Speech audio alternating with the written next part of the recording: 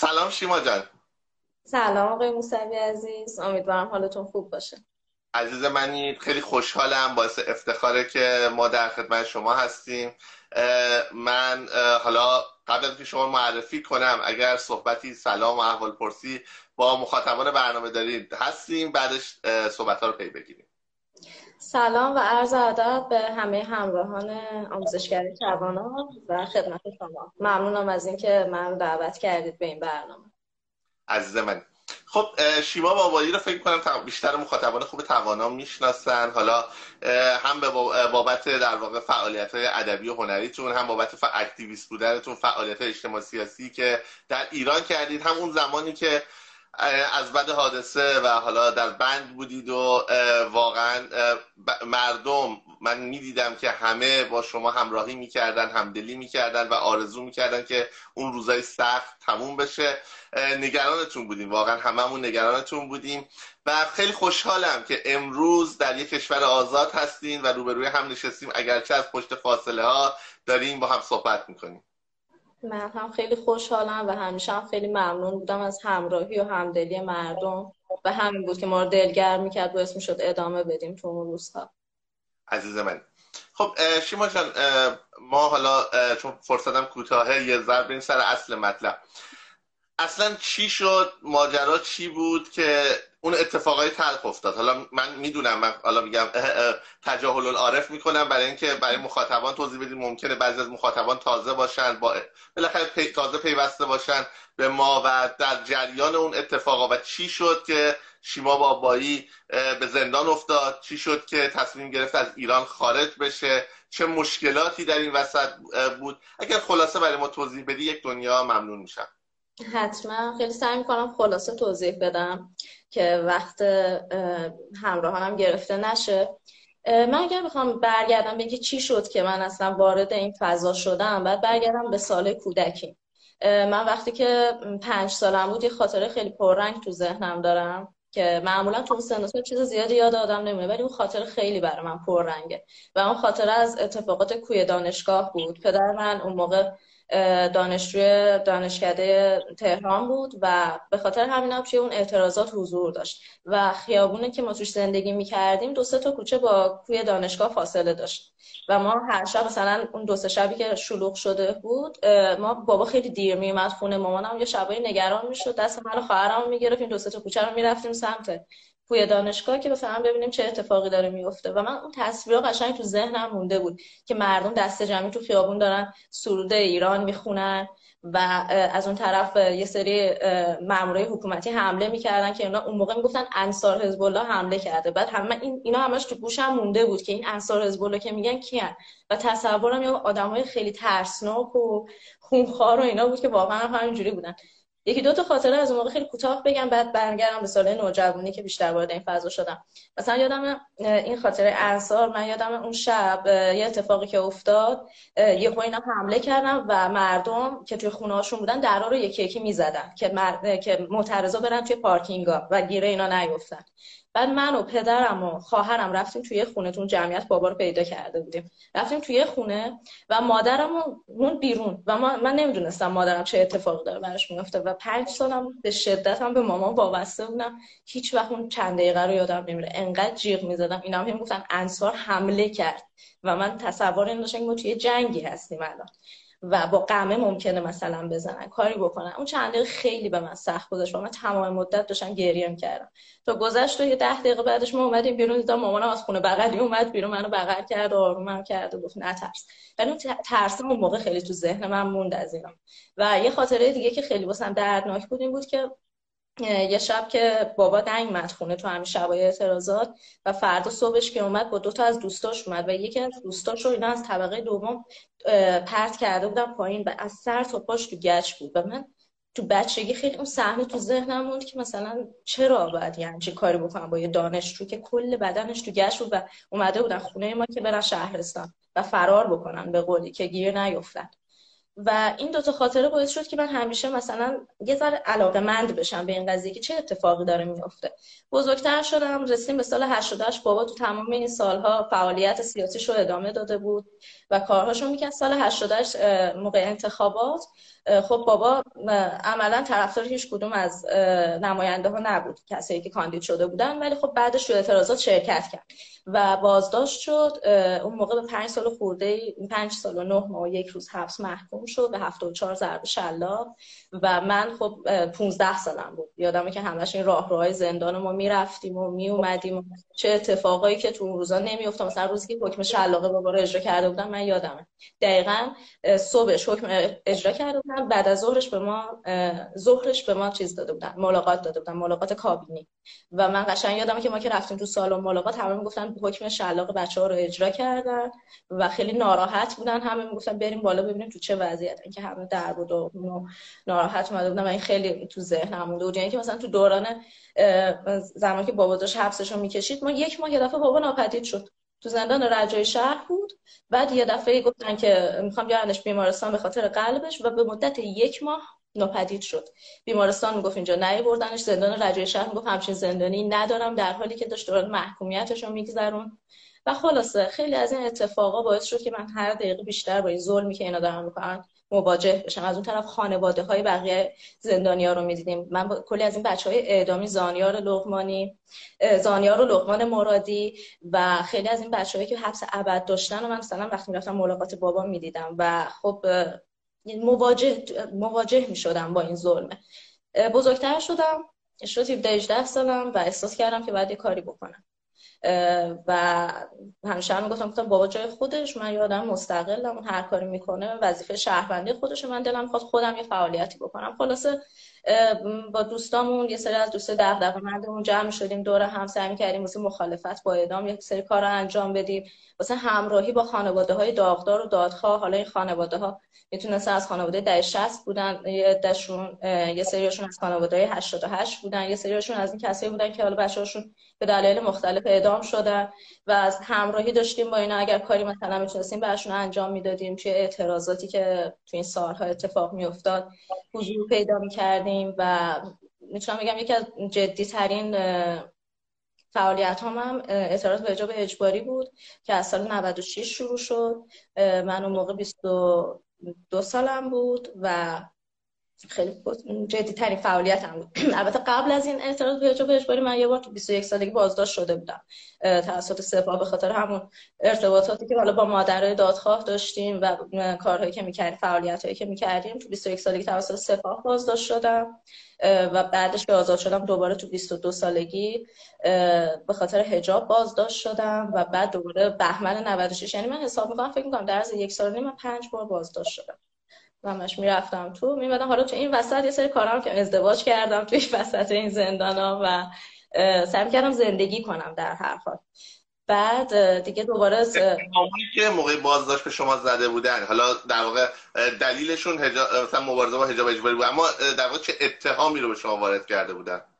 تو پرونده حجاب به من اون موقع، من اولین کسی بودم که سر قضیه چهارشنبه سفید رسما احضار شد و اون موقع اینا هنوز خودشون گیج بودن. یعنی دقیق مثلا اتهامی که بعدم به بچهای دیگه زدن اون موقع هنوز نمیدونستن که چه اتهامی دقیقاً بعد وارد کنن. اون موقع به من گفتن که کشف حجاب در اعضار عمومی و انتشار داده مبتذل چیه؟ فیلمیه که من رو سرم نیست و مثلا من اومدم گفتم که من به حجاب اجباری اعتراض دارم.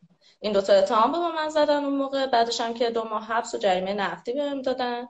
ولی پرونده های دیگم به خاطر مثلا اتهامایی که واسه اونا زدن، تبلیغ علیه نظام، اجتماع تبانی، در نهایت اتهام جاسوسی و که اصلا همین اتهام منجر شد که ما از ایران خارج بشیم. توی آخرین پرونده که من همراه همسرم داریوش از زند بازداشت شدیم، دقیقاً 1 ماه مونده بود به مراسم ازدواجمون و ما رو ریختن گرفتن. دقیقاً مثلا هماهنگی کار مراسم ازدواجمون رفته بودیم خوزستان، خونه مادر همسرم. بعد ریختن اونجا، ما رو گرفتن، از اونجا ما رو با هواپیما منتقل کردن تهران و فرستادن بند 209. خلاصه که اصلا کلا مراسم ما به هم خورد. ما اون تایم توی سلول انفرادی بودیم و 6 سال حبس گرفتیم هر کدوممون بابت اون پرونده. جاسوسی چی بود؟ یعنی چه مثلا چیزایی رو کرده بودن؟ الان اینو براتون توضیح میدم. بعد اون موقع توی این بازداشت آخرمون حتی از ما اعتراف اجباری تلویزیونی هم گرفتن که ما بعدا راجبش هم حرف زدیم. بعدش که ما از زندان آزاد شدیم با وثیقه و بهمونم 6 سال حکم دادن، یه پرونده موازی باز کردن. اینا مدام ما رو احضار میکردن بابت تک تک فعالیتایی که میکردیم، پستایی که میذاشتیم، توییتایی که میزدیم، زنگ میزدن و گفتن پاشید بیاید اینجا، شما چرا دست بر نمیدارید. آخرین بار توی شهریور سال 97 بود که به ما زنگ زدن از دادسرا، گفتن بیاید وسایلتون رو تحویل بگیرید و دروغ گفتن. ما رفتیم اونجا و بازجومون اومد و بازپرس پرونده و شروع کردن با ما دعوا کردن و سر صدا کردن، چرا دست بر نمیدارید، چرا چیز نمیکنید. و اونجا گفتن که ما یه پرونده جدید برای شما تشکیل دادیم و به زودی مطلع میشید که چه اتفاقی میفته. ما اومدیم بیرون از اونجا، با وکیلمون تماس گرفتیم و بهشون اطلاع دادیم که این اتفاق افتاده و این حرفا رو زدن. وکیلمون هم برگشت گفت چند تا حالت داره، یا اینا میخوان قرار وثیقتون رو ببرن بالا، یا اینکه میخوان یه پرونده جدید براتون تشکیل بدن، یا اینکه قرار بازداشت رو دوباره، حالا میخوان دوباره یه قرار بازداشت تازه بزنن که دقیقاً همینم بود. و توی همین گیر و دار ما مدام تحت تعقیب بودیم و داشتن خیلی اذیتمون می‌کردن. اومدن به ما 2 تا اتهام زدن، توهین به مقدسات و اتهام جاسوسی. مصداق اتهام جاسوسی مثلا این بود که واسه داریوش نوشته بودن اخبار زندانیان امنیتی رو منتشر کرده. همین، مثلا اون زندان امنیتی که مثلا مریض شده تو زندان، این اخبارش رو منتشر کرده، اینو میگفتن جاسوسیه. یا اینکه ارتباط من مثلا با مسیح علی نژاد، من فیلمی که واسه مسیح علی نژاد مثلا فرستادم، اون میشه اتهام جاسوسی واسه من. و خب آخرش هم پرونده به نتیجه نرسید، همچنان باز اون پرونده. و بعد دیگه توی همین گیر و دار بود که ما دیدیم دیگه خیلی اینا دارن قضیه رو به یه جاهایی میکشونن که اصلا وجود نداشت این اتهامات، و واقعا ما هیچ کدوم از اون کارا رو نکرده بودیم. یعنی اون اتهامی که داشتن میزدن در خور اون کاری نبود که ما کرده بودیم. و دیگه اونجا تصمیم گرفتیم که از ایران غیرقانونی خارج بشیم. اومدیم ترکیه، توی مرز بازداشت شدیم، 1 ماه تو ترکیه زندانی بودیم، توی زندان شهر وان بودیم. در واقع به صورت غیرقانونی خارج شدید دیگه، چون ممنوع خروج بودید، درسته؟ بله، ما رو ممنوع خروج کرده بودن اردیبهشت سال 97. ما رو ممنوع خروج کرده بودن توی دادسرای اوین. و اونجا که اومدیم خارج بشیم دیگه، خلاصه یه سری داستانا بود که هممون دیگه فکر کنم شما میدونید یه خیلی اتفاقای تلخی افتاد، مدام تیراندازی میکردن به طرفمون. و بعدش هم که رد شدیم توی خاک ترکیه، ما رو پلیس ترکیه دستگیر کرد. 1 ماه تو زندان وان بودیم، داریوش جدا من جدا، معمولا شب 10 دقیقه اجازه میدادن پشت میلا هم دیگه رو ببینیم. بعدش هم که آزاد شدیم و گفتن که باید تو شهر وان بمونید. یعنی ما کل 2 سال پناهجویی ما تو شهر وان گذشت که دقیقاً چسبیده بود به مرز ایران. و بعدش هم که الان اینجا در خدمتشم. اشکال نداره من کشور جدیدتون رو بگم. نه، خب شما الان تو بلژیک هستید. آیا حالا ما برمیگردیم به سوال قبلیمون، آیا الان احساس امنیت میکنید، احساس وضعیت مناسب میکنید، یا نه هنوز اون خطر و اون بالاخره آزارهای جمهوری اسلامی ادامه داره؟ آزارهای جمهوری اسلامی که ادامه داره، مخصوصا به واسطه اتفاقی که بر پدرم افتاد که بعد توضیح میدم. احساس امنیت میکردیم یه کمی تا این قانون جدیدی که اینا اومدن تصویب بکنن و مبادله استرداد مجرم، یعنی میشه به نوعی که سر همین اسدالله اسدی و اینا، که باز دوباره این باعث شده یکم اینجا بچهای پناهجو، بچهای ایرانی یه ذره به هول و بلا بیفتن و نگران بشن. ولی خب امیدواریم آخرش تصویب نشه. امیدوارم واقعا یه بار ما ایرانی‌ها از هر گروه و دسته و حزب و همه عقیده‌ای با هم متحد بشیم، واقعا جلوی این قانونی که ترسناکه. یعنی مثلا فردا میتونن هر جنایتی رو این در واقع مامورای ایران در بلژیک انجام بدن و به راحتی هم برن ایران، دسته گل بندازن گردنشون و بگن ما در اینجا محاکمه می‌کنیم. دقیقاً. خب حالا من قبل از اینکه برم سراغ حالا اون قضیه دردناک پدرتون که واقعا خودم برام سخت وارد شدم بهش، یه افسوسی بگم. واقعا وقتی صحبتاتون رو میشنوم، وقتی من تو نروژ، خودتون تو بلژیک دارید میبینید که دخترها پسرای 20 21 ساله 22 ساله تو چه دنیاهایی هستن، چقدر دارن از زندگی لذت میبرن، چه آرامشی دارن، اصلا فکر نمیکنن. یعنی به خیلی از مسائل فکر نمیکنن به خاطر اینکه اون نیازهای اولیه برآورده شده، به دولتشون اعتماد دارن، به حکومتشون اعتماد دارن.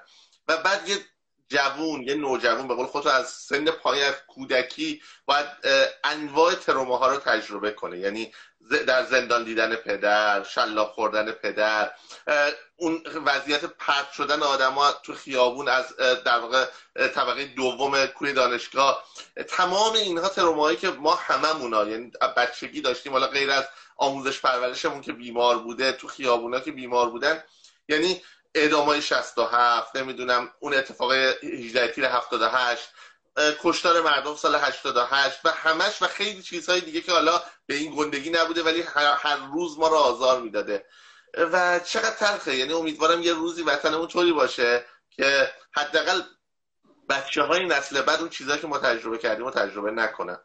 خب بریم سراغ قضیه پدر. ما درباره پدر شنیدیم که خب پدر یک مبارز بوده، یک آدمی بوده که پای آرمان‌هاش از زمان جوانی نوجوانی ایستاده بوده و نمونه کاملش دخترشه که واقعا به نظر من توی خانواده‌ای رشد کرده که از بچگی سر حرفاش ایستاده به هر قیمتی.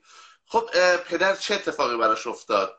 الان خیلی از ما میدونیم که الان پدر به احتمال زیاد در دست حکومت ایران اسیر شده، ولی اصلا چی شد؟ چرا میخواست خارج بشه؟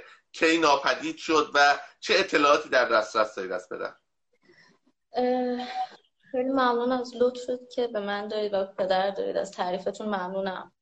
ماجرای بابایی کمی من برمیگردم به عقب و سعی می‌کنم خلاصه توضیح بدم. بابا اولین بار سال 63 زندانی میشه و تو زندان ساری 17 سالش بوده، اون موقع اصلا دانش آموز بوده. حدود 1 سال تو زندان بوده و بعدش که آزاد میشه میره جنگ و 45% جانباز میشه. بعد برمیگرده دوباره درسش رو ادامه میده، دکترای دامپزشکیشو میگیره و دوباره تو همه این سالا داشته فعالیتاش هم میکرده. همش دغدغه ایران رو داشت. مثلا کلا به قول بابامش میگفت ایران دوستی رو بچه‌هام از من یاد گرفتن. خیلی واژه ایران دوستی رو استفاده میکنه و واقعا عاشق ایران بود همیشه. و حالا از این اتفاقی که الان افتاده میخوام بگم. ما این ذهنیت رو داریم که بابا 2 تا سابقه بازداشت داشته، یه بار 1 سال، یه بار 5 سال و 9. ماجرای پرونده حجاب من که واسه مرداد سال 96 وقتی منو احضار میکنن، من یه بار با داریوش رفتم، تلفنی زنگ زدن خونه ما و به مادرم گفتن که به دخترتون بگید بیاد پلیس امنیت اخلاقی. من و داریوش همسرم رفتیم اونجا. داریوش گفت من میرم داخل بهشون میگم بعد کتبی ما رو احضار بکنید. که رفت رو باشون صحبت کرد، یه احضارنامه کتبی گرفت و گفتن که 3 روز دیگه بیاد. اون 3 روز بعدش من با بابا رفتم. وقتی رفتم توی دفتر پلیس امنیت، اینا از همون لحظه اول بابا که اصرار داشت که من باید بیام تو بشینم، اجازه ندارید دخترم تنهایی بازجویی کنید و اینا، و خیلی با شروع کردن بد رفتاری کردن که نه نمیتونی اینجا بشینی، باید بری بیرون. بابا هم مقاومت میکرد که من میخوام بشینم، اعصابش هم خورد شده بود. به چه حقی دارید با دختر من اینطوری صحبت میکنید؟ چرا داد میزنید؟ و بالاخره اونا راضی شدن که بابا بره تو اتاق بغلی، درم باز باشه، صدای ما رو بشنوه. و اینا شروع کردن هی به من توهین کردن، توهین کردن و چرا این کارو کردی و چرا اون کارو کردی و حرفای رکیک زدن. بابا یهو عصبانی شد و از اون ور داد زد که حق ندارید با دختر من اینطوری صحبت کنید، اگر یه کلمه دیگه ادامه بدید من دست دخترم میگیرم از اینجا میرم. و خب دیگه خودتون هم میدونید که اینا چه آدمای بی سر و پایه‌ان. بابا که اینو گفت، این آقایی که داشت منو بازجویی میکرد بلند شد رفت شروع کرد بابا رو هل دادن که برو بیرون از اینجا و داد و بیداد کردن که بابا یه دفعه حالش بد شد. بابا میگم جامعه 45% قلبش مشکل داره، یه حالت ضعف بهش دست داد و افتاد روی ما. یه چند دقیقه گذشت و واسش خودشون ترسیدن. یه دفعه من اول فکرم گفتم نه حالا اینو اونقدرام که چیز بود وحشتناک نیستن. بعد آب دادم به بابا اینا، نگی تو همون چند دقیقه اینو واسه بابا پرونده درست کردن توهین به مأمور دولت. یعنی دقیقاً تو همون دقیقه‌ای که بابای من افتاده بوده اونجا و ما داشتیم بهش آب میدادیم، اینا داشتن این پرونده دیگه درست می‌کردن واسه ما. و خلاصه بابا که بلند شد و برگشتن گفتن دستم بزنید جفتشون رو برین دادسرای ناحیه 21. من اصلا یادش که میفتم هنوز خیلی بهم فشار میاد. رفتیم اونجا و جفتمون رو یه چند ساعت نگه داشتن، با هم صحبت کردن، با کفالت آزادمون کردن. نتیجه اون پرونده این شد که بابا 74 ضربه شلاق گرفت. و بابا از قبل یه پرونده داشت 5 سال تعلیق، 5 سال حبس تعلیقی و تبعید به زندان بندرعباس، یعنی بعد تبعید میشد به زندان بندرعباس و اون حبسش رو میکشید به محض اینکه یه جرم دیگه مرتکب میشد و این دقیقاً همون جرم بود، 74 ضربه شلاق. این اگر میرفت به مرحله اجرا اون حکمش هم اجرا میشد. و بابا خیلی وضعیت جسمش بد بود، میگفت من اصلا الان برم دوباره تو زندان، من واقعا مثلا خیلی هم گرمایی بود، همیشه میترسید از گرما بندرعباس، همش میگفت من برم اونجا از گرما میمیرم، از هیچی نمیرم. و با اون شروع کرد صحبت کردن و گفت من فکر میکنم بهتره که تا اینا منو ممنوع خروج نکردن من قانونی از ایران خارج بشم و بیام ترکیه. که اومد ترکیه شهریور سال 96 و حدودا فکر میکنم 1 سال هم تو ترکیه بود. و بعدش که ما رفتیم ترکیه، من و داریوش تقریبا 1 سال و نیم بعدش بود، 1 سال و 2 ماه بعدش بود. اون موقع ما متوجه شدیم که بابا چند ماه قبلش غیرقانونی برگشته ایران و با ما در ارتباط بود تو این مدت. گفت نگم بهشون که استرس نگیرن. و دلیلش هم چی بود؟ توی این مدت خیلی تو ترکیه تنهایی کشیده بود، اذیت شده بود و میگفتش که من همش احساس میکردم که دلم نمیخواد، احساس میکردم ممکنه من بمیرم از این همه قصه‌ای که رو دلمه و میگفتم برگردم تو مملکت خودم، اگرم قرار اتفاقی برام بیفته تو مملکت خودم غریب باشم و بمیرم. به شما هم نگفتم که شما استرس نگیرید، ولی خب بعدش بالاخره گفت بهمون و ما تمام این سالها نگران بودیم و همیشه به خاطر وضعیت جسمیش و جایی که حالا جاهایی که مجبور جاشو عوض بکنه، شرایط خیلی بدی بود. گذشت تا به هر حال من تونستم بابا رو متقاعد کنم که پاشو بیا بیرون از این، واقعا داری با این کارت به من استرس وارد کنی. یعنی من هر شب میخوابیدم همش نگران بابا بودم که الان چیزیش نشه و کلی باهاش حرف زدم و راضیش کردم و به هر حال قرار شد بیاد بیرون که برمیگرده به تاریخ دی 1400 همین پارس. بابا من در ارتباط بود، مدام داشتیم با هم چت میکردیم، از شب قبلش فیلم گرفت برای من، از تو جاده فرستاد که من دارم میرم و با من تلفنی صبح حرف زد. آخرین بار ساعت 12:20 ظهر اگه اشتباه نکنم با من تلفنی صحبت کرد 2 دقیقه و به منم تو تمام تماساش تاکید داشت که به محض اینکه مشخص بشه ما کی راه میافتیم من بهت خبر میدم. ما 3 نفر بودیم که بابا هم با ما 3 نفر در ارتباط بود. 1 نفر از دوستاش تو ایران، من و یکی دیگه از دوستامون توی ترکیه که قرار بود بابا تحویل بگیره و به هر سه تامون این پیامو داده بود که به محض اینکه مشخص بشه که من که قرار راه بیفتم بهتون خبر میدم. به منم که تلفنی هم گفته بود. این آخرین تماس بود. وقتی تلفن رو قطع میکنه تا ساعت 5:30 همون روز، 5:30 بعد از ظهر همون روز اینترنت داشت ولی پیام ما رو جواب نمیداد و بعدش کلا گوشش خاموش میشه.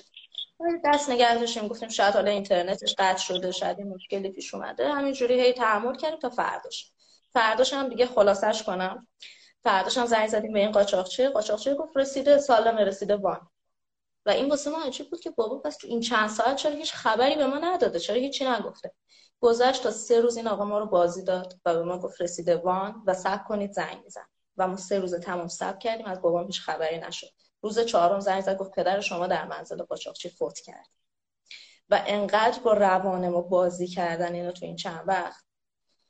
دوستای ما که از اون طرف بسیج شدن ترکیه، وان و همه جاهایی که این آقا میگفت شروع کردن گشتن. یه وکیل گرفتیم تو ترکیه، اون شروع کرد اقدام قانونی کردن، به میت ترکیه سر زد، رفت همه این جاهایی که این طرف میگفت و سر زد. ما دیدیم این اصلا داره با اون بازی میکنه، هر باری حرف جدیدی میزنه و تو حرفای خودش هم خیلی مشکوک بود حرفش. این آدم ببخشید واقعا سوال میپرسم خیلی تلخه، در واقع جنازه ای رو به عنوان در واقع جنازه پدرتون به شما تحویل داد؟ هیچی، فقط گفت که پدرت فوت کرد. بعد ما گفتیم یه عکسی بفرست، مگه نمیگی تو خونه قاچاقچی بوده، یه عکسی یه فیلمی. بعد میگفت قاچاقچیه تحویل پلیس دادتش. پلیس میگفت ما اصلا همچین جنازه تحویل نگرفتیم. میگفت شورای محله اومده دیده. شورای محله بعدم رفتیم تحقیق کردیم گفتم ما همچین چیزی ندیدیم، نه عکسی نه فیلمی نه مدرکی نه یه چیزی، یه کاغذی چیزی از بابا حداقل به دست ما بگه بیا اینم مدرک. هیچی، فقط یه حرف. خلاصه ما توی این مدت هم از اون طرف هم تو ایران یه پرونده رو به جریان انداختیم که این آقا مفقود شده. از این برم تو ترکیه پیگیری لازم انجام شد و ما دیگه من دیدم این خیلی داره مشکوک حرف میزنه. دیگه شروع کرده بودم صداشو ضبط کردن از یه جایی به بعد که همش گفتم نکنه من توهم اینو دارم میزنم که این مشکوک حرف میزنه. به 2 تا از دوستام میفرستادم گفتم شما هم گوش کنید ببینید به نظرتون عجیبه این قضیه یا من اینجوری فکر میکنم. خلاصه یه بار برگشتم بهش زنگ زدم و گفتم که من خودم اومدم وان، دارم دنبال بابام میگردم، سردخونه ها رو گشتم، بیمارستان ها رو رفتم و این کاری بود که دوستام کرده بودم، فقط من بهش گفتم من این کارا رو کردم. سردخونه ها رو گشتم، بیمارستان ها رو رفتم و هیچ اثری نیست داداش. و گفت قطع کن من بهت زنگ میزنم. 1 ساعت بعدش تقریبا زنگ زد، یه آدرس به من داد. حالا این در حالیه که این آدرسی که به من داده که 10 دقیقه تا مرز ایران راه پیاده، یه منطقه به اسم اوزال، یعنی الان تو نقشه بزنید قشنگ 10 دقیقه پیاده راه. تو چند روز قبلش تو تمام این تماس‌های قبلش داشت میگفت جایی که بابا بوده 10 دقیقه تا شهر وان راه بوده. یعنی این دو تا آدرسی که میگه 2 ساعت و نیم با هم فاصله دارن. میگه پاشو همین الان بیا اینجا جنازه باباتو تحویل بگیر. بهش گفتم چی شد تو که گفتی جنازه رو تحویل پلیس دادیم و اینا؟ گفت نه بیا من حرف زدم جنازه اینجاست بیا تحویل بگیر. ساعت چند؟ 9:30 شب ترکیه. بهش گفتم باش. تلفن رو قطع کردم، با وکیلمون صحبت کردم تو ترکیه. وکیلمون گفت شما هیچ اقدامی نکنید، من خودم فردا اول وقت میرم به این آدرس. رفت به اون آدرس، اونجا با پلیس صحبت کرد، با مرزبانی حرف زد، با چند تا از قاچاقچی محلی اونجا صحبت کرد، حتی بهشون پول داد، گفت برید از خودتون برای من خبر بیارید که اگر این اتفاق افتاده باشه تو خونه یه قاچاقچی، به هر حال منطقه کوچیکه میشنون، هر کاری که شما بگید ما کردیم. هیچ خبری نشد. حالا یه خبر خوب که دارم اینه، تو تمام این مدت من یه تنه همش وایسادم گفتم این اتفاق افتاده و همه شواهد نشون میداد که این اتفاق افتاده.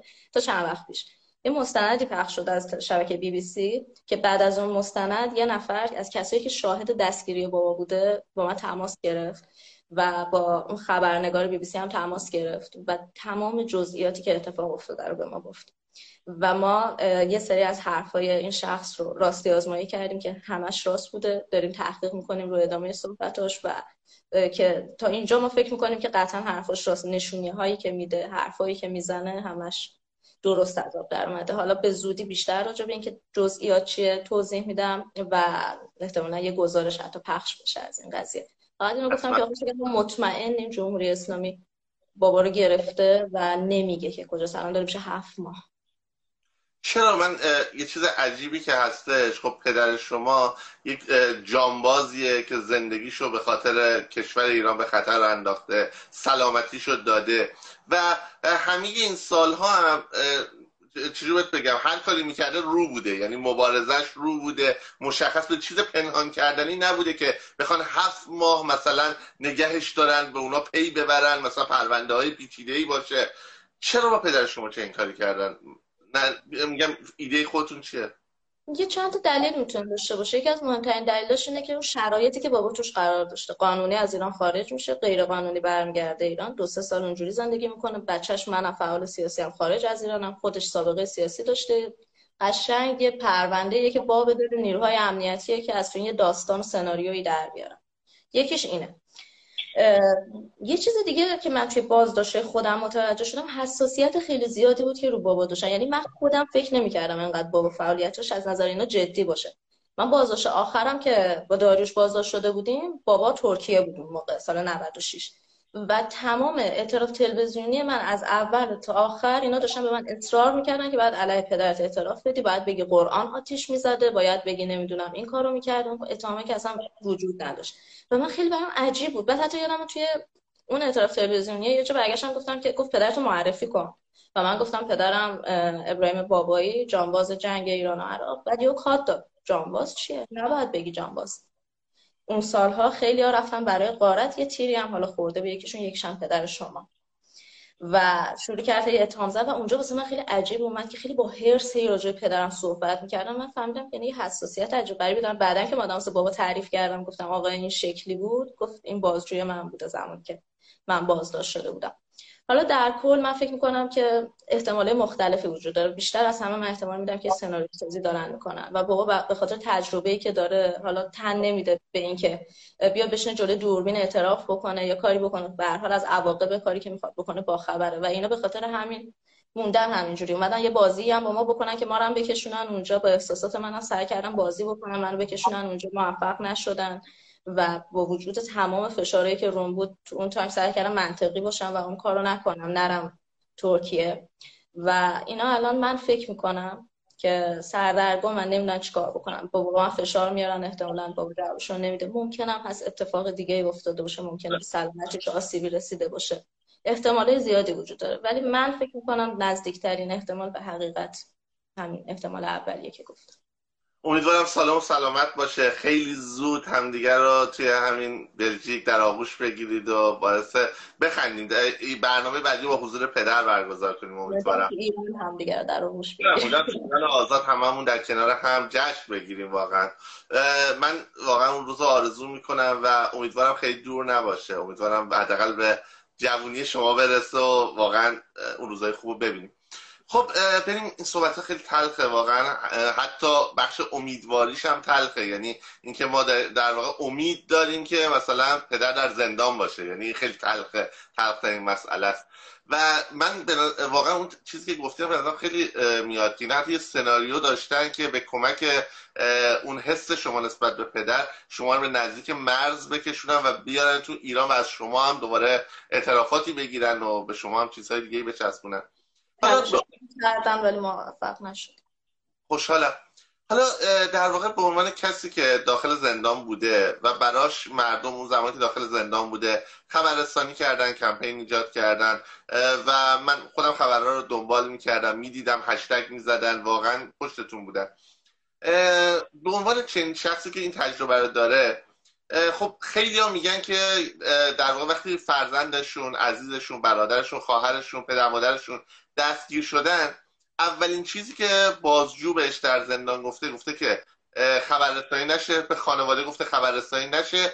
خبررسانی تاثیر منفی داره، تاثیر بد داره روی پرونده و اگر شما خبررسانی نکنید به زودی آزاد میشه، مشکل ایجاد نمیشه.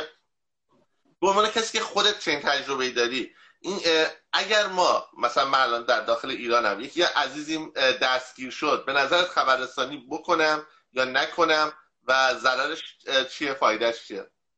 قطعا باید خبررسانی بشه. تجربه شخصی من این بود که اولین بار که من دیگه بزرگ شده بودم مواجه شدم با دستگیری بابا، ریختن تو خونه ما. بابا رو که گرفته بودن بیرون و ما تا 5 6 روز نمی‌دونستیم کجاست. بعد از 5 6 روز ریختن تو خونه که وسایل رو بگردن و اگر چیزی تو خونه داره ببرن.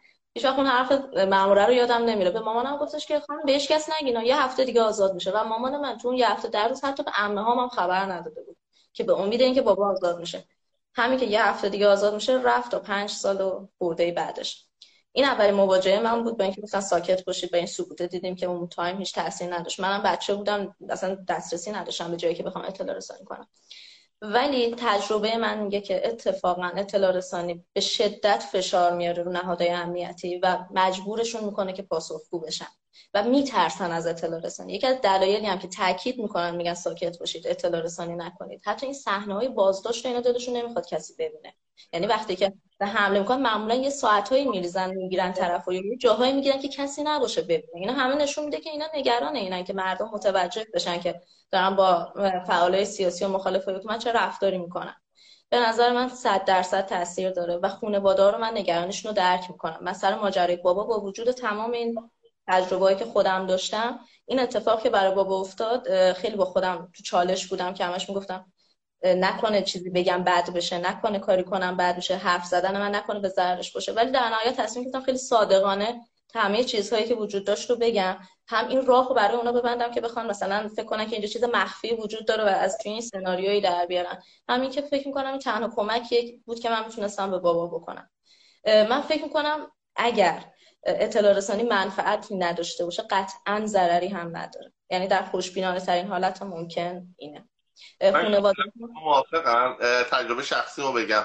من خب تا 20 و چند روز، زمانی که دفعه دومی که زندان رفتم اطلاعات سپاه منو گرفته بود، تا 20 و چند روز کسی خبر نداشت که منو گرفتن. دقیقاً به همین شکل یواشکی اومده بودن و ریخته بودن و منو برده بودن و اینها در واقع بعد از 20 و چند روز که تو 20 و چند روز شدیدترین فشارها، آزارها، شکنجه ها رو من بود. بعد از 20 و چند روز که حالا نمیدونم به چه شکلی خبر بیرون درس کرده بود، حالا کسی آزاد شده بود رفته بود گفته بود یا من اینو دیده بود، بالاخره یک جوری من نمیدونم در واقع چه اتفاق افتاده بود، بسیار اینا یک دفعه رفتارشون عوض شد. یعنی با من مهربان‌تر، نمیگم حالا مهربان‌تر در حد بازجو، در حد نه چه بیرون، ولی رفتار تغییر کرد. شکنجه‌های بدنی تقریبا قطع شد و بسیار رفتارشون عوض شد و حتی اجازه دادن من به پدر مادر بیچارم که اصلا من بیخبر بودن تو سردخونه ها دنبال من میگشتن و فکر کردن من ناپدید شدم، نمیدونستن که مثلا سپاه منو گرفته و اینا، و به اونا یه زنگ کوتاه حتی 30 ثانیه‌ای بزنم بگم سالمم خوبم.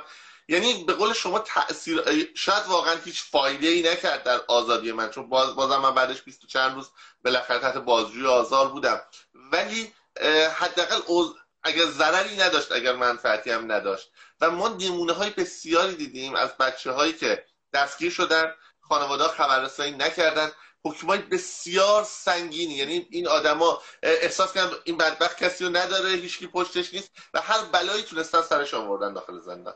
و کاملا با شما رأی و خیلی زیادی رو داشتم. حتی بچه‌هایی که حکم اعدام گرفتن، خانواده با امید این که این حکم مثلا بشکنه تا زمانی که پرونده رفته واسه تجدید نظر و دوباره رفته واسه این که بار سوم روش نظر بدن، تا اون موقع ساکت بودن، گفتن شاید بشکنه حکم. بعد گذاشتن تو اون مرحله آخر تازه اومدن گفتن که آره مثلا یه همچین حکمی بچه ما گرفته و دیگه عملا کاری هم نمیشه کرد اون موقع. به نظر من اطلاع رسانی مهمه، اطلاع رسانی به موقع از اون هم مهمتره. یعنی یه دوران طلایی داره اطلاع رسانی و اون روزای اول بازداشتی که مانع این بشه که پرونده سازی عجیب غریب بشه واسه متهم و سلامتی اون فردم تامین بشه. یعنی وقتی بدونن که مردم آگاهن که این فرد دست نیروی امنیتیه، برای سلامتی اون فرد احساس خطر میکنه که این بلایی سرش نیاد، چون فردا باید جواب شبکه‌های اجتماعی، رسانه ها رو بدیم. و نکته که هستش میگم واقعا این خبررسانی به موقع که گفتید خیلی مهمه، چون وقتی که دیگه بره دیوان عالی و تایید بشه و حکم اعدام بیاد دیگه اصلا فایده ای نداره، خبررسانی کاری نمیشه کرد. کاملا با شما تجربه شخصی خودم هم خیلی کوتاه بگم. خبررسانی تو بازداشت اولم موقعی که 21 سالم بود، اون موقع خیلی هم کسی منو نمیشناخت. خبررسانی خیلی تاثیر داشت اتفاقا اون موقع. مثلا من یادمه که چند روز اول خیلی غذاهایی اصلا وحشتناک، غذای خراب و نمیدونم سیب زم. خودتون دو الف بودید میدونید چی میگم. معمولا غذای بند 4 رو میآوردم توی دو الف. بعد یهو که مثلا من احساس کردم داره یه اتفاقایی اون بیرون میفته، یهو دیدم که بازجو برگشت گفت ناهار چی خوردی یه روز تو بازجویی؟ گفتم که همین غذایی که میدن و خوردم. گفتش که نه ما که امروز ناهار عدس پلو داشتیم. میگم برات عدس پلو بیارن. شام چی میخوری؟ بگم واسه ساندویچ بیارن. گفتم که من قشنگ اونجا دوزاریم افتاد. گفتم بیرون داره یه اتفاقایی میفته. و خیلی هم جالب بود که وقتی آزاد شدم تو مسیر بابا که اومد دنبالم منو ببره خونه، داشت مثلا تعریف میکرد، میگفت آره اینجوری شد اونجوری شد، ترند جهانی شد مثلا هشتگ فری شیما و اینا. و تو فهمیدم که اینا رفتارشون یه ذره داشت مثلا بهتر که نمیشد. یعنی اون فشار روانی و سلول انفرادی، حالا بیان جلوی ما چلو کباب هم بذارن، سلول انفرادیه، دارن شأن انسانی ما رو میبرن زیر سوال. ما تا ببخشید توالت می‌خواستیم بریم بعد چشم بند می‌زدیم. شأن انسانیمون رو می‌برن زیر سوال، شکنجه سفت نمود. ولی هم چیزای کوچولو انگار یه حاله امنی به وجود میاره، انگار یه بیشتر نگران سلامتی‌تن، نگران خورد و خوراکتن، نره بیرون بگه که اینجوری. حتی من یادم داشتم آزاد می‌شدم یکیشون اومد به من گفتش که اینجا که بهت سخت نگذشت. گفتم چرا؟ خیلی بهم راحت گذشت. واقعا اصلا تاثیر داره، من ازم خیلی تاثیر داره. کاملا با تو موافقم. من یه خاطره دیگه باز اضافه کنم، یا چون فکر کنم شما که خودتون در جریانید و برای مخاطبای که واقعا این تجربه ها براشون شاید خیلی دور از ذهن باشه، جدید باشه، مثلا دوستانی که سالها خارج از ایران بودن و حالا مجبور فرار نشدن، مهاجرت کردن. ببینید من مثلا موقعی که زندان بودم و می‌خواستم آزاد بشم، همون روز بازجو به من میگفتش که رفتی بیرون نمیگی زندان بودی، میگفت بگو من رفتم شمال یه مدت نبودم. و بعد من که اومدم بیرون دیدم تو این مدت که من نبودم، دو سه تا آدمی که شاعری که خب مشخصه با حکومت همکاری میکنن، روابطی دارن و اینا و دیگه اصلا معلوم الحالن، چندین جا اومدن شائبه ایجاد کردن در مورد دستگیری من. گفتن مهدی که آزاده، من خودم تو شمال دیدمش.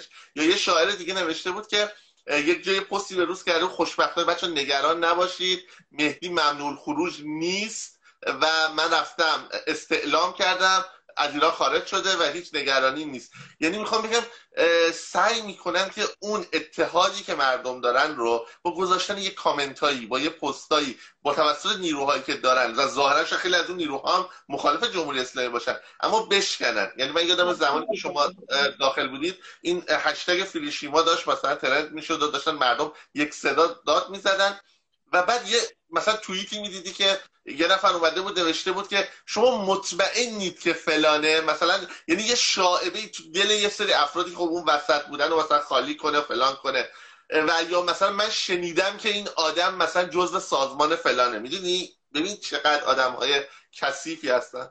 من دقیقا تو ذهنم بود که یادم بود شما رو اومدن وقتی زنده آبادی گفتن شمال من دیدمش. این اتفاق خیلی از بچه‌ها افتاده. آرش صادقی من یادمه که تو زندان بود، گفتم ما تو خیابون دیدیمش و این دردناکه که از طریق کسایی که ما میشناسیمشون یهو میان این حرفا رو چون میندازن.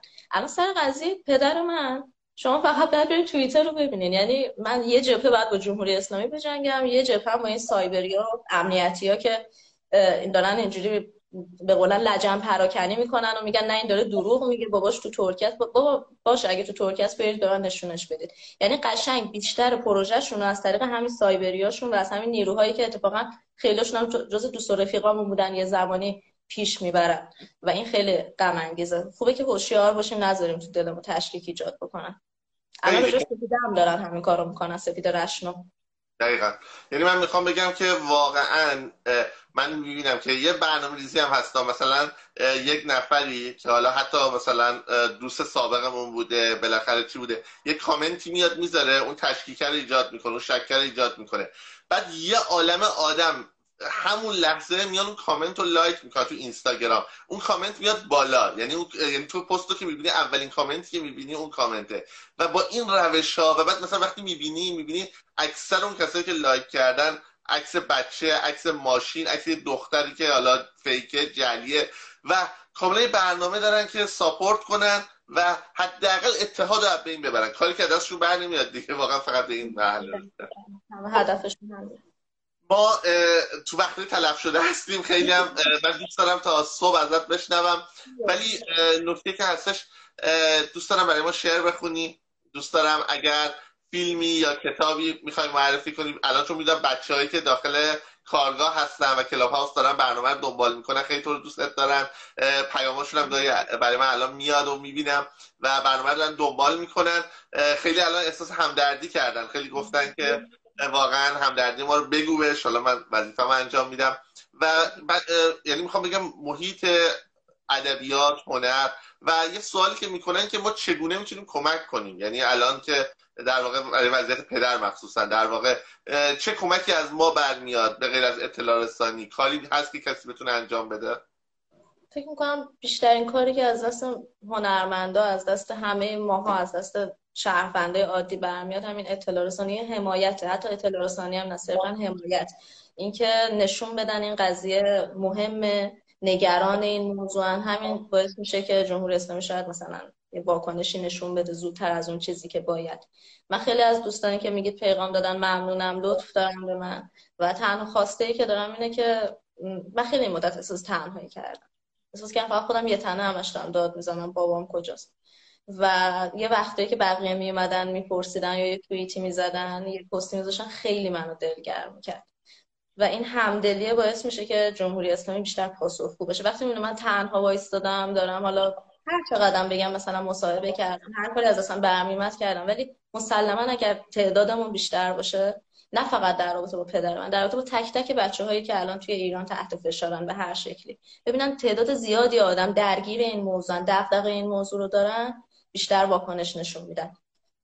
من واقعا یه صحبت البته اونا که گوش نمیدن، ولی خدمت سلبریتی های عزیز، چون واقعا خب سلبریتی ها میتونن خبر رو در یک لحظه به صدها هزار تا آدم برسونن. من میبینم که مثلا میان خیلی وقتا درباره جنگ صحبت میکنن، درباره ایران صحبت میکنن، درباره وطن صحبت میکنن. خیلی از دوستان میرن حتی تو فیلمایی بازی میکنن که مثلا نقش مدافعان وطن رو بازی میکنن، اما وقتی که حالا یه نفری که جانبازه اصلا نظرش با نظر اینها متفاوته، نه سلیقش با سلیقه اینا متفاوته، الان خانواده‌اش دارن بین خبر مرگ و زندگی این آدم دست و پا میزنن، بدترین روزها رو تجربه میکنن، حداقل میتونن دفاع نکنن. حالا شاید برای اونا سخت باشه که مثلا بیان علیه جمهوری اسلامی موضع بگیرن، اما میتونن مثلا بگن آقا کاش که مثلا این آدم جمهوری اسلامی بیاد کمک کنه که پیدا بشه، کمک کنه اگر در زندان هست به خانواده‌اش اطلاع رسانی بشه، یعنی خواستار باشن برای تعیین وضعیت. این که دیگه جرم محسوب نمیشه.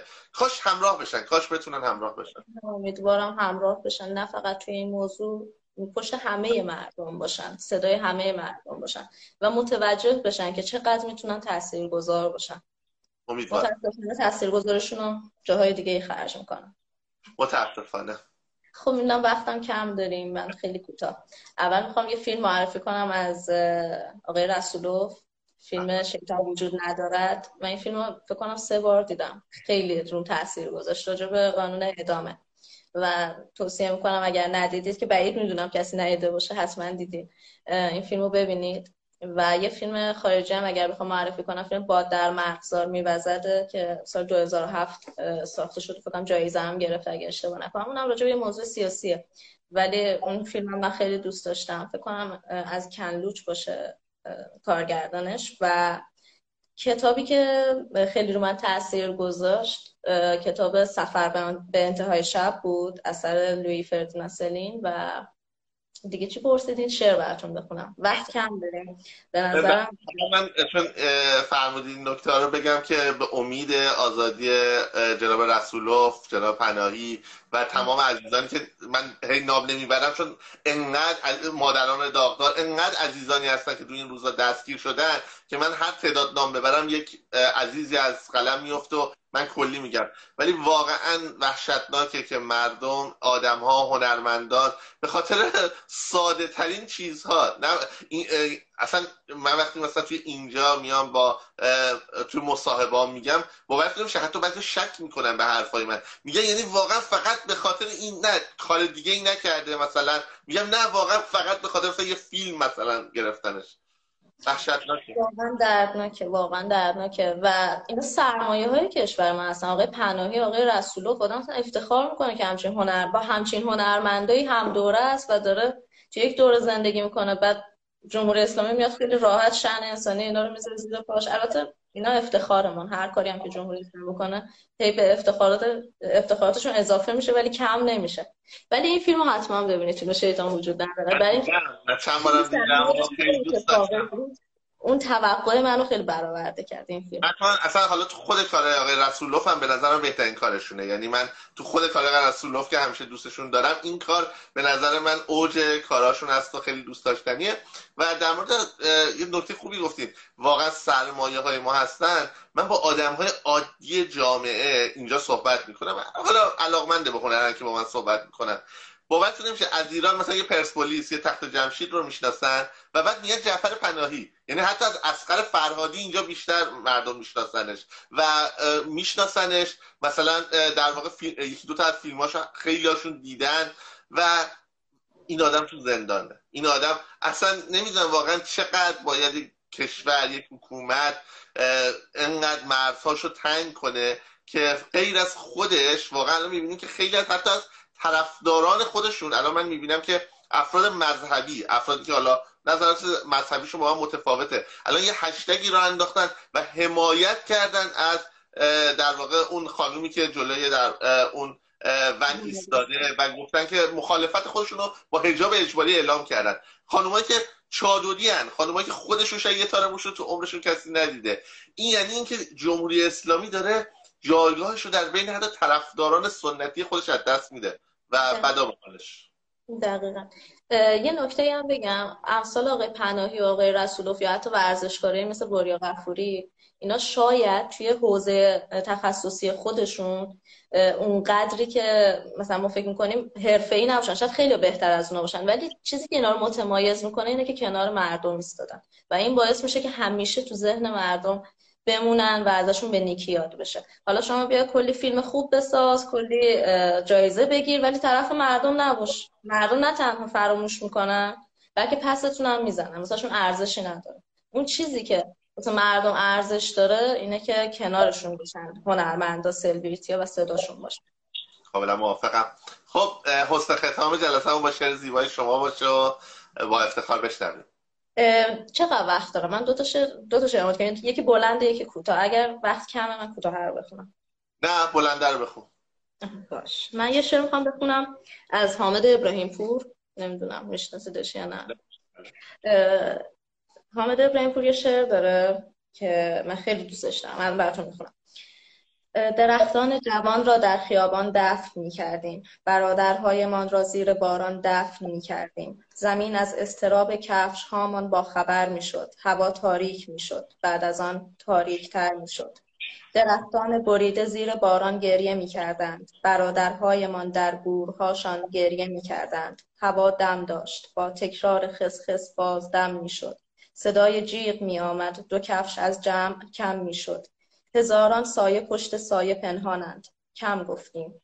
صدایت را ببر. با پچ‌پچی در گوش هم گفتیم. میان شهر خالی می‌دویدیم و هوا بد بود. صدای تیر سهم هر کسی که حرف می‌زد بود. به نوبت زخم‌های گوشه تصویر می‌خوردیم. به نوبت گریه می‌کردیم و در صف تیر می‌خوردیم. کسی هر بار می‌افتاد و در خون دست و پا می‌زد. صدایی ناممان را پیش از افتادن صدا می‌زد. صدا روی درخت پیر انجیر معابد بود. صدا مثل کشتن مرغ مقلد بود. نفس با هر دویدن تنگتر میشد. هدر میرفت. زمان تکرار میشد. خانه هامان دورتر میرفت. زمان تکرار میشد. زیر پای ابرها بودیم. دوباره در مسیر نعشها و قبرها بودیم. درختان شکسته زیر باران گریه میکردند. برادرهایمان در گورهاشان گریه میکردند. تو بودی؟ نه. تو بودی؟ نه. هوا بد بود. دم کردیم. به هم سیلی زدیم و دیگران را متهم کردیم.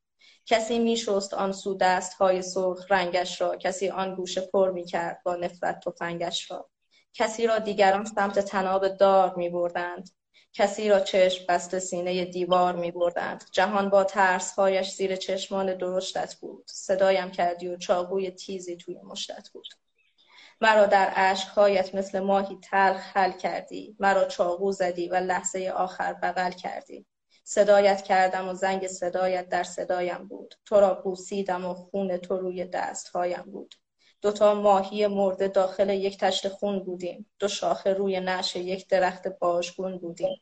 درختان جوان را زیر باران دفن می‌کردند. جوان بودیم و ما را در خیابان دفن می‌کردند. مرسی از خوانش زیباتون و انتخاب زیباتون. شعر کوتاه هم پس بخونید برای ما دیگه که اون حسن ختام. شعر کوتاه یه بخش دوره از شعر، نه بذارین یکی دیگر رو کنم. یه شعر شاملو داره، یه برشی از شعرشه که مخاطبش هم ایران درودی بوده. میگه که تمامی الفاظ جهان را در اختیار داشتیم و آن نگفتیم که به کار آید. چرا که تنها یک سخن در میانه نبود. آزادی. ما نگفتیم، تو تصویرش کن.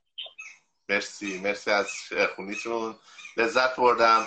هرچند لذت آمیزون شعر خوندم میدونم خیلی هم خوب نبود.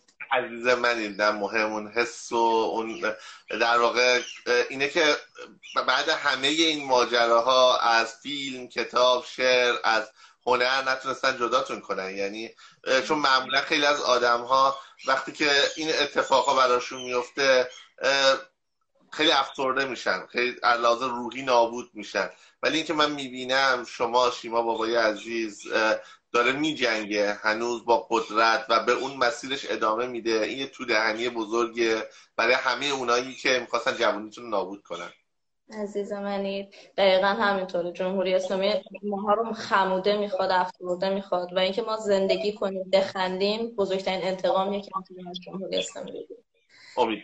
امیدوارم همیشه سالم و سلامت باشی، خبرهای خیلی خوبی زود بشنوی. مرسی که مهمان ما بودی و امیدوارم زودی دوباره باز در خدمت باشیم، این دفعه برای خبرهای خوب. حتما خیلی ممنون. خدا نگهدار. داریوش عزیزم ببوس، شبت بخیر باشه. شبتون بخیر. خدا نگهدار. با همرسانی، کامنت و لایکاتون به گسترش آگاهی کمک کنید. دکمه سابسکرایب یادتون نره.